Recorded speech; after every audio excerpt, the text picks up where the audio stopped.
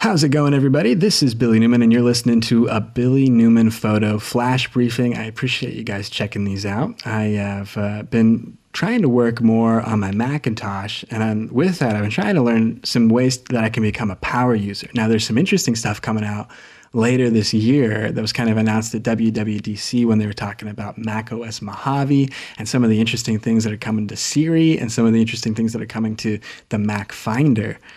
And that'll be some stuff that we talk about maybe later on this week or this month when we come around to it. But there's some interesting stuff that I think is pretty cool about what you can do in Terminal. And I don't know if you guys have used that, but kind of part of being a power user. And once these Siri programs come out, that'll be interesting. And these are all kind of around automation. How do you automate a task on your computer to get something that you have to repeatedly do? It's some kind of repetitive task, or some other kind of system where you need to move a file from here to here, and it kind of is a thing that happens regularly. But I've been interested in sort of power tool systems that you can use on the Mac, or systems of automation that you can run on a Macintosh. And with that, I've been trying to understand Terminal more. Now, at the base of it, there's really a lot of commands that you can run that give you some system monitoring information. I just did a thing today on my Mac that changed the number of icons that it shows me in my Launchpad. That was kind of a cool one. I liked trying to do, it's kind of like a power tool thing where you have like the Launchpad. I think it's that, the little rocket ship that has the little, when you press it, it kind of gives you an iOS sort of iPad style layout of icons across your screen.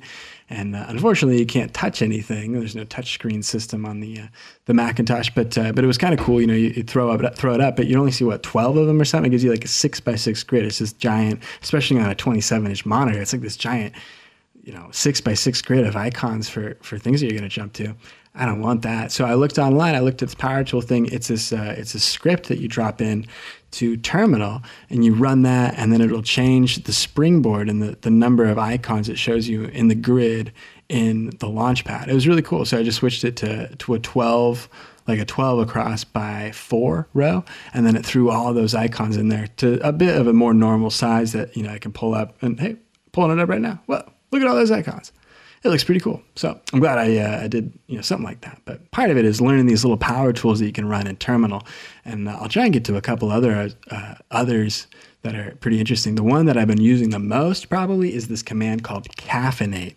If you can remember how to spell it, caffeinate -D. That's a huge one for me. It leaves my Mac on. It like forces the Mac to stay on. It won't go to sleep, or it won't drop off or go in any kind of hibernation mode.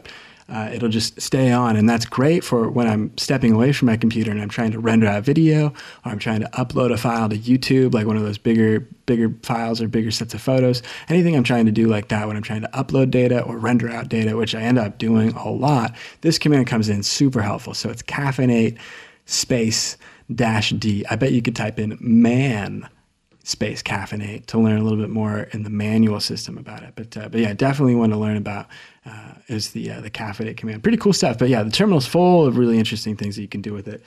Hidden games, hidden system processor, hidden system analysis tools, hidden disk usage tools, like a text editor, Emacs. It's like an email reader or a web browser. It's all sorts of stuff. It's really cool, but it's all sorts of really interesting stuff hidden in there.